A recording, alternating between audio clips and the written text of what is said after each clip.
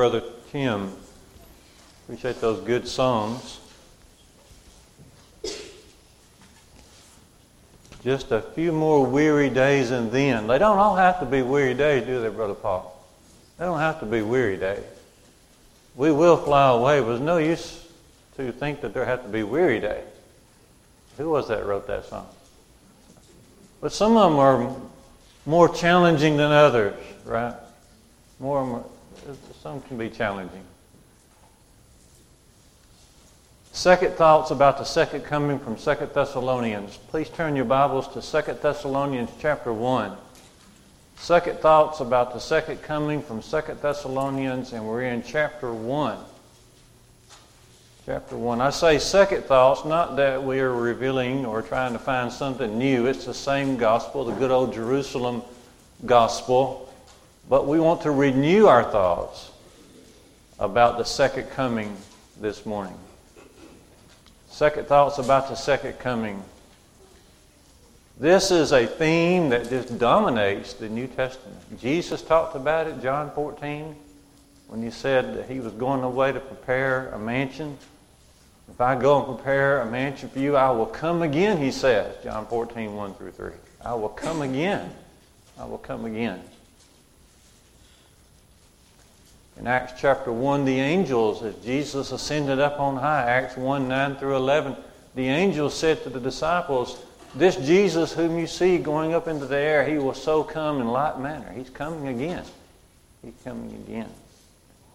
John talked about it in 1 John 3, 1 through 3. He said, it does not yet appear what we shall be, but we know that when he appears, we shall be like him, and we'll see him even as he is. Whoever has this hope will purify himself even as the Lord is pure.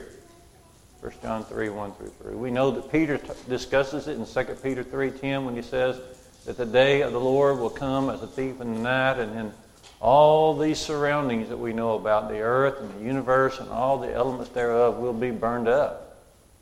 Peter talked about it as well. Paul talked about it over in 2 Timothy 4 and verse 8. He says, henceforth there's laid up for me that crown of righteousness, which the Lord, the righteous judge, shall give to me on that day, second coming, on that day, not to me only, but to also all those who love his appearing. We will narrow our study down to 2 Thessalonians 1. Notice a few thoughts together. Remember also that at the very end of the book of Revelation, the end of the Bible, one of the last statements is, even so come, Lord Jesus. Even so come, Lord Jesus. Looking here to 2 Thessalonians chapter 1, about the second coming, notice in verse 7, it says it will be a day of rest. A day of rest.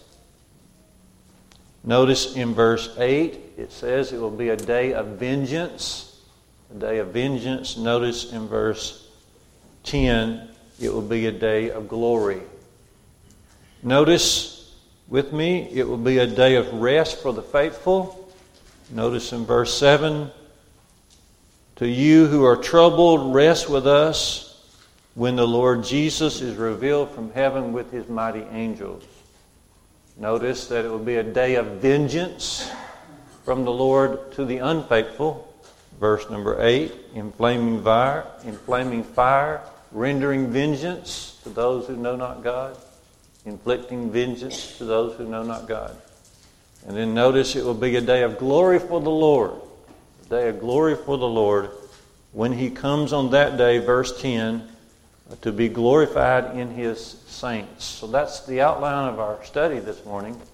A day of rest for the faithful, a day of vengeance for the unfaithful, and a day of glory for the Lord. We will simply just expand our thoughts in each of these areas. Notice first it will be a day of rest for the faithful. A day of rest. This will be the beginning of that eternal rest that the faithful will enjoy after their work and service to the Lord here on this earth. You remember Revelation 14:13 also, where John hears a voice from up above, and the voice says, write this, blessed are those who die in the Lord. Blessed are the dead who die in the Lord. And then the Spirit says, yes, indeed, John, for they shall rest from their labors, and their works will follow them. So at the coming of the Lord for the faithful, it will be a day of eternal rest. In Matthew chapter 11, Jesus said, come unto me, all you that labor and are heavy laden, and I will give you rest. Rest. Well, the rest that we will enjoy in heaven will be an extension of the peace that God brings us here. Brings us here. We come to Jesus here. It doesn't have to be weary days. We come to Jesus, we come for forgiveness. We come for purpose. We come to learn about life. And when we do that, we have rest to our souls. Well, we enjoy, on a limited basis, we enjoy that now. But when we get to that day, when that day comes, when we're able to leave this earth and get to be with the Lord, it will be an eternal rest. Now, this is promised to Christians. To Christians. The church in Thessalonica had its beginnings with Paul's travels. If you look back in your Bibles to Acts chapter 17, 1 through 9, you see Paul comes into Thessalonica. He comes to the synagogues of the synagogue of the Jews, and he goes there 3 Sabbath days in a row, and he preaches about the suffering of Jesus and the crucifixion and resurrection of Jesus, and he proves that Jesus is the one who should be called Christ. And many responded in a positive way and many became Christians, but there are some Jews who stirred up a mob and inflicted persecution upon Paul and others there, and that persecution continued, but so did the church. So did faithful Christians continue to serve the Lord. Now, this rest is promised to Christians, and notice here in 2 Thessalonians 1, there are 3 characteristics that are particularly mentioned of those who enjoy the rest, the eternal rest. Notice those with me in verse 3. Notice the rest is promised to Christians who have an abundant faith. Notice this in verse 3. Paul says, we ought always to give thanks to God for you, brothers, as it is right, because your faith is growing abundantly. So the rest will come to those who are growing abundantly, Christians who are growing abundantly in their faith. The original language there is interesting. It carries with it what we would call prefixes super and hyper. Okay, comes over in our language as a super and a hyper faith. That's the rest that is promised. The people who will enjoy this rest are those who have a super faith. They have a hyper faith, not just a lukewarm faith, but a faith that really is growing and is powerful before the Lord. The original word here carries with it the idea of something that is beyond measure. It is a faith that you cannot measure. It's a faith where you don't just point out 1 or 2 things and then say, I'm faithful. But it's a full life of service and faith toward the Lord. Is it possible to measure the amount of water in the oceans? Is it possible to measure the universe? It's just not possible. So that's the ideal here. It's a faith that is abundant. Faith that is abundant. We may think maybe of Abraham's faith. We read in Romans 4, 20 and 21 that he didn't stagger at the promises of God, but he waxed strong through faith and giving glory to God. He was fully persuaded. He was fully convinced that what God had promised, he was able also to perform. There are 3 basic areas of faith, and we've mentioned this many times, but it's so important. There are 3 basic areas of faith. And we need to be hyper, we need to be super, we need to be abundantly growing in each of these areas. One area is knowledge. Faith comes by hearing the Word of God. There's the learning part of our faith. The second part of our faith is the obedience part, the submission part, the serving part. That's the active part of our faith. That's the energetic part of our faith. And then the third part is the trusting part of our faith. Faith has three important elements: learning the Word of God and obeying that Word, and then trusting the Lord as you carry out His will in your life. And we need to be abundant in all three of those areas. Notice a second characteristic of the Christians who enjoy this rest, and that is they are continually increasing in love. Notice in verse 3 here, it says, "Your faith is growing abundantly, and the love of every one of you for one another is increasing." The idea here is when a flood comes and a river overflows its banks and then irrigates the land, all the land that surrounds that particular river, that's the kind of love that they were having. It would not stop. Their love for one another would not stop. It continued to overflow its banks. Paul prays in Philippians 1 verse 9 for those brethren that their love would abound more and more, both in knowledge and discernment. Well, the Thessalonians, they were already there. They were already increasing their love on a daily basis. You see, if love doesn't flourish, if love doesn't continue to increase, if love doesn't continue to grow, then what replaces that is bitterness and suspicion. It's very dangerous. If we're not continually growing in love, then bitterness and suspicion of other people will step in there. That's why Paul warns in Ephesians 4:31 and 32. He says, "Let all bitterness and wrath and malice and anger and so forth, let that be put away from you. And you yourselves, you love one another. You forgive one another. You become tender-hearted one to another, just as God in Christ has forgiven you." So notice here two characteristics. They had an abundant faith, and they had an ever-increasing love, and then they were strong in persecution. As Brother Brent was mentioning earlier before Bible class, he read this passage for us.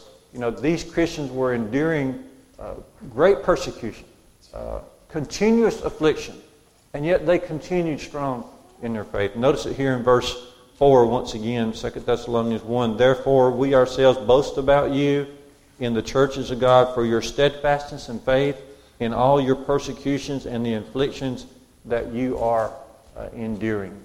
Jesus promised this. He said this back in Matthew 5 and verse 12. "Blessed are you when men revile you and persecute you and say all manner of evil against you for my name's sake. For great is your reward in heaven." This is being played out right here. What Jesus said in Matthew 5 is being played out right here in this church in Thessalonica. So notice that the Christians who will enjoy this rest are Christians who have an abundant faith, they have an ever-increasing love, and they're willing to stand strong underneath persecutions and afflictions. Just think about when you open up your map, when you open up the back of your Bible and look at your map, and you look at Paul's missionary journeys, okay, on the right side of your map will be Jerusalem, okay, and that's where the church, that's where the gospel really got its beginning. We read that from Acts 1 and Acts 2. You go across the Mediterranean Sea, way over here, going toward Rome, and there is Thessalonica. How did the gospel get over there? I'll tell you how it got there. The abundant faith, the increasing love, and the willingness to stand strong under persecution. That's how the gospel got there. The Thessalonians understood that. They took up that spirit, and they were continuing that spirit way over there. And so we see that it's going to be a day of rest. A day of rest. Now, we'll take just a minute with verse 5 here, because verse 5 is very exciting. Those who are under persecution should never think that God doesn't care for them. In fact, it's the very opposite. This is new territory for a lot of people. But it's the very opposite. Notice what he says here in verse 5. He says, this persecution, see verse 4, afflictions. This, what is this? this persecution, the afflictions you're enduring, this is evidence of the righteous judgment of God, that you may be considered worthy of the kingdom of God for which you are suffering. See, it's like when Satan came before God in Job's day, and God said to Satan, "Have you considered my servant Job? None like him in all the earth. He turns away from evil. He fears God. Won't you try Job?" Look at the confidence that God had in Job.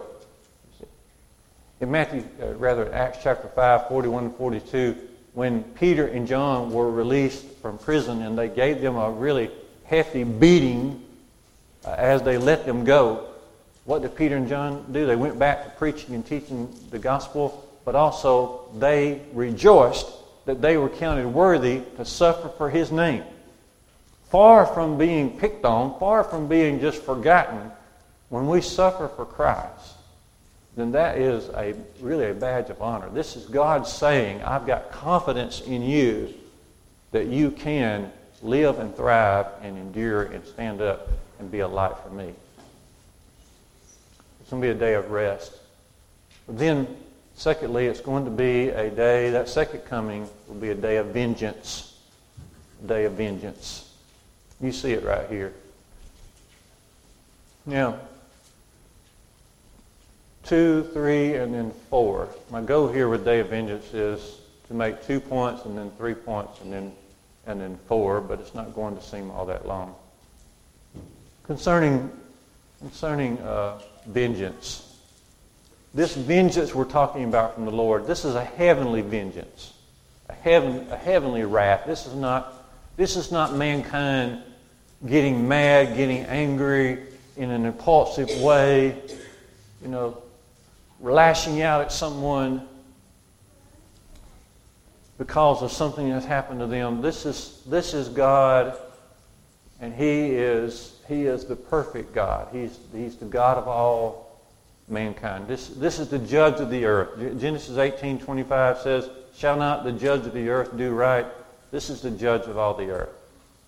And when God renders vengeance, it is just and it is right. All we can do is read and learn from what He has told us. We're not the ones making the judgment. This is God's judgment.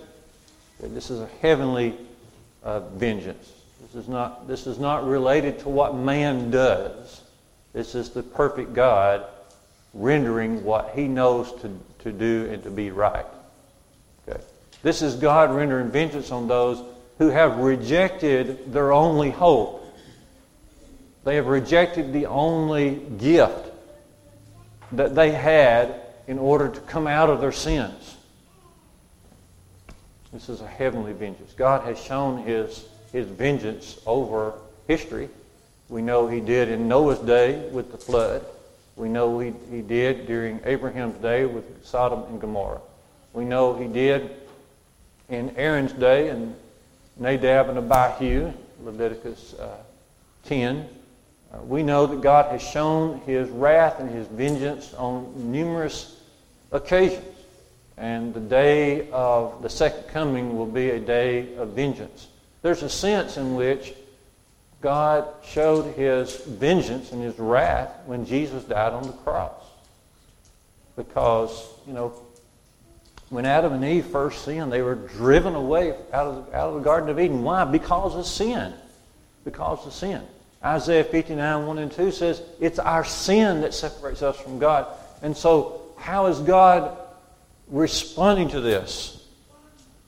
He's responding by sending His Son to die for us. Day of vengeance is a heavenly vengeance. But it's also a very distinct vengeance. Only God can render vengeance. You remember this from Romans 12. Only God can render vengeance. If you look over to Romans 12, beginning about verse 17 through 21, you see there, we are not to repay evil for evil. We're not in the avenging business. In fact, he says there, doesn't he, in Romans 12, 19 or so, avenge not yourselves, for God says, vengeance is mine, I will repay, says the Lord. It all belongs to Him. It all belongs to Him. Our duty, He says there in Romans 12, is not to be overcome with evil, but overcome evil with good. If your enemy persecutes you, if your enemy ends up being hungry, feed them. If they end up being thirsty, give them drink. Overcome evil with good. Don't be overcome with evil yourself. Vengeance belongs to the Lord. In fact,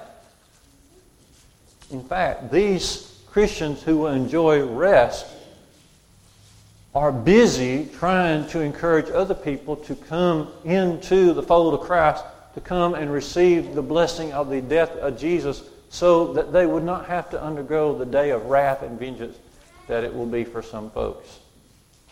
We don't want people to be under wrath of God. That's why we have that abundant faith and increasing love and steadfastness of faith. It's because we don't want other people to be under that wrath of God. So it's a heavenly vengeance. And it's a distinct vengeance. Only the Lord is qualified to render vengeance. But now let's think about this. Who are the people who will be inflicted by vengeance on that second coming day? Well, as you can see here in your chapter here in verse 8, 2 Thessalonians 1, there's three classes of people. First, those who know not God will meet the vengeance of God on that day. Those who do not know God. There's no one that has an excuse not to know God. Paul explains this in Romans 1, 20 and 21. He says, just the creation itself ought to be enough evidence for someone to start seeking God. And if they start seeking God, they will find Him. Acts 17:27 says that. The evidence of God just in creation itself and in the order of life itself ought to cause someone to want to feel after and seek after God. And so Paul says there in Romans 1:21, he says, even though they knew God, they glorified Him not as God, and they did not give thanks, but they became futile in their thinking, and their understanding became very darkened, and so they turned and they professed themselves to be wise, and actually they were fools, and then the list goes on and on in Romans 1. Those that know not God, those who have not even bothered to seek after God, will receive the vengeance of God on that day. The second group, those who obey not the gospel. These are those who would conclude there is a God and you ought to be served, but they didn't go far enough to learn what God would have them to do to be saved. They have not obeyed the gospel. Notice Peter's words in relation to this in 1 Peter chapter 4, 16 and 17. He says, for the time has come for judgment to begin at the house of God. And if it first begins at us, what shall be the end of those who obey not the gospel? If the righteous shall scarcely be saved, where shall the ungodly and sinners appear? Obeying the gospel. Obeying the gospel. This includes both our initial steps to receive forgiveness of Christ, from Christ, and then also a continued obedience to Him. The gospel can be summed up, Paul does in 1 Corinthians 15, as Jesus dying for our sins, being buried, and being raised on that third day. That is the core of the gospel. That's the facts of the gospel, if you would. There's also the promises of the gospel. When we come to Christ and we submit to Him, then He promises us forgiveness. He promises us rest. He promises us hope. So there's a lot of promises that are attached to the gospel as well. And then there are the conditions of the gospel. The conditions of the gospel. The message of the cross. And for one to initially come to Christ, you've got to have faith. Without faith, it's impossible to please God, Hebrews 11 and verse 6. And one must be willing to repent of his sins, Acts 17, 30 and 31. And one must be willing to confess his faith, confess his knowledge and understanding and conviction that Jesus is the Son of God, Matthew 10:31 and 32. And one must be immersed in water for the remission of sins, which is the same thing as being immersed into the body of Christ, 1 Corinthians 12:13. It's the same thing as being immersed into Jesus. Paul said in Galatians 3:26 and 27, we are all the children of God by faith in Christ Jesus.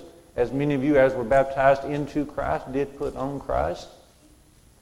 And this brings forgiveness of sins. But there is something else here. Obeying the gospel is not just a one-time event. Mark a couple passages for me, if you don't mind. Acts 14:22 and Acts 13:43.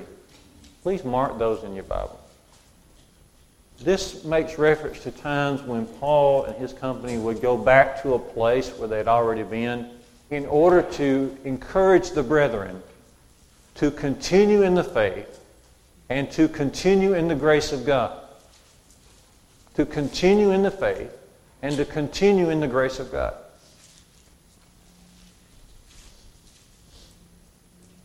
In fact, Peter says in 2 Peter 2, verses 20 to 22, it would have been better for them never to have known the way of righteousness than to have known it and to turn away from it. And so obeying the gospel is something that we do all throughout our service to God.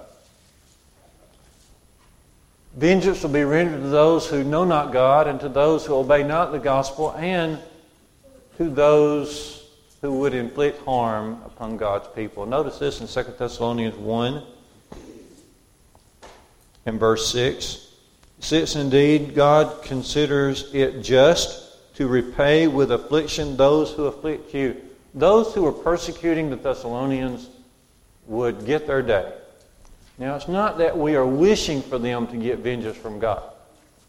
The Thessalonian Christians would be working day by day to try to persuade the hearts and minds of people to come and learn about Jesus and receive forgiveness themselves and understand really what life is all about. They would be encouraging them to do that, but those who would refuse to come to Christ and continue their infliction upon the people of God would one day see and experience, will one day see and experience the vengeance of God. God will inflict harm upon those who are inflicting harm upon His people. Those that know not God, those that obey not the gospel, and those who inflict harm upon God's people, in particular, are mentioned here in 2 Thessalonians 1 as those who will receive the infliction of vengeance from God. Now, there are 4 characteristics of this vengeance mentioned here. The flaming fire, the suffering of punishment, and the eternal destruction, and being away from God's presence. All right. Being away from God ought to be bad enough. To be abandoned by God is what hell is. To be abandoned by God. Notice this in verse 10. They will suffer punishment of eternal destruction away from the presence of the Lord and from the glory of His might. We remember Jesus saying in Matthew 7:23 that He will say to those who never came to Him, "Depart from me, you workers of iniquity. I never knew you." Depart from me. Depart from me. Those are the saddest words a person will ever hear. For the Lord, instead of the Lord saying to you on that day, "Well done, good and faithful servant," to hear the Lord say, "Depart from me, I never knew you." This is what verse 10 is talking about. Being away from the presence of the Lord. That's part of the vengeance. But also the eternal destruction. This is not being extinguished. This is being ruined. Okay? It's being ruined. I've probably ruined a good number of clothes in my life. But those clothes did not just disappear and vanish. They were ruined to the point of being useless. That's the condition of a person who is under the vengeance of God on that second coming day. We don't disappear, but rather we're going to go to a place where we will be rendered useless, and it will be a total ruin of our body and spirit. It will be misery. It will be anguish, is what it will be. And it will be unending. Notice it here in eternal destruction. Unending misery. But it says here also that a part of this vengeance will be a suffering of punishment. It comes down to this. God brought Jesus to this earth to pay the penalty, to take on the penalty for sin. If we do not allow Jesus to take that penalty for us personally by obeying the gospel, if we don't allow Him to do that, then we have to pay it ourselves. It's one of the saddest consequences ever. The possibility is right in front of a person. Jesus has paid this for you. He has suffered for you. But instead of coming to Him, you end up paying for it yourself for eternity. Suffering punishment. We read in Galatians 3:10 through 13 that Jesus became the curse for us. He became the curse for us. It's really good news. I know we're talking about vengeance here, but the good news is you don't have to undergo the vengeance of God. Jesus became the curse for us. 2 Corinthians 5:20 and 21 says, He who knew no sin became sin in our behalf. It doesn't have to take place. The great news is that Jesus has come to the cross. If we come to Him, then we don't have to suffer the punishment. Away from the presence of the Lord, suffering the punishment, eternal ruin, all this is part of the vengeance that will be displayed on that day. A day of rest, a day of vengeance, and then a day of glory for God. A day of glory. Matthew 25:31 says something like this. On that day when Jesus will come in His glory with all His mighty angels, and He will sit on His glorious throne. Well, we don't have time to get into all the aspects of God's glory, but just think of it this way. We know that the very presence of God is glorious.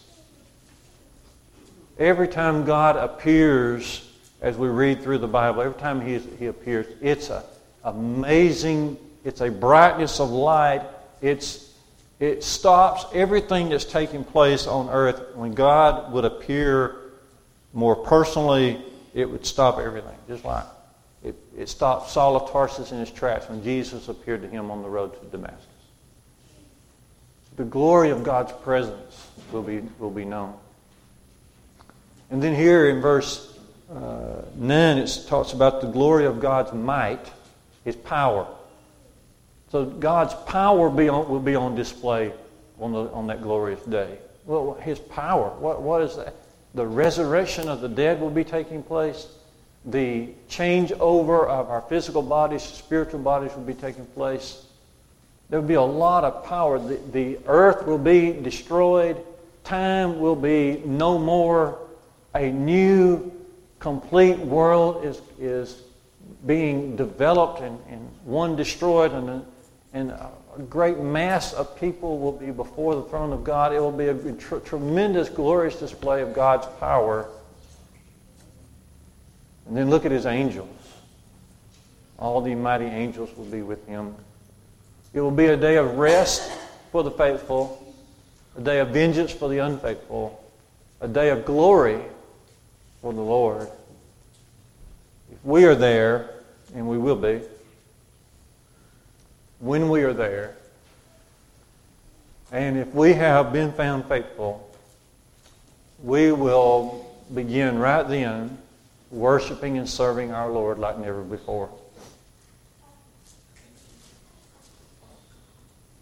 Doesn't Romans 14, 10 through 12 talk about how that every knee will bow and every tongue will confess that Jesus is Lord? It will be a day of glory for the Lord. Second thoughts about the second coming from 2 Thessalonians chapter 1, day of rest, day of vengeance, and day of glory. I hope this can be an encouragement for us. First, through more knowledge about what will take place, but also mostly as a motivation for us to serve Jesus with all our heart, soul, mind, and strength. And if we can assist you this morning with any spiritual need, you know very well that the invitation of our Lord, who is so gracious and loving, that invitation is open to anyone who is willing to come. Please come right now as we stand, as we sing, brothers.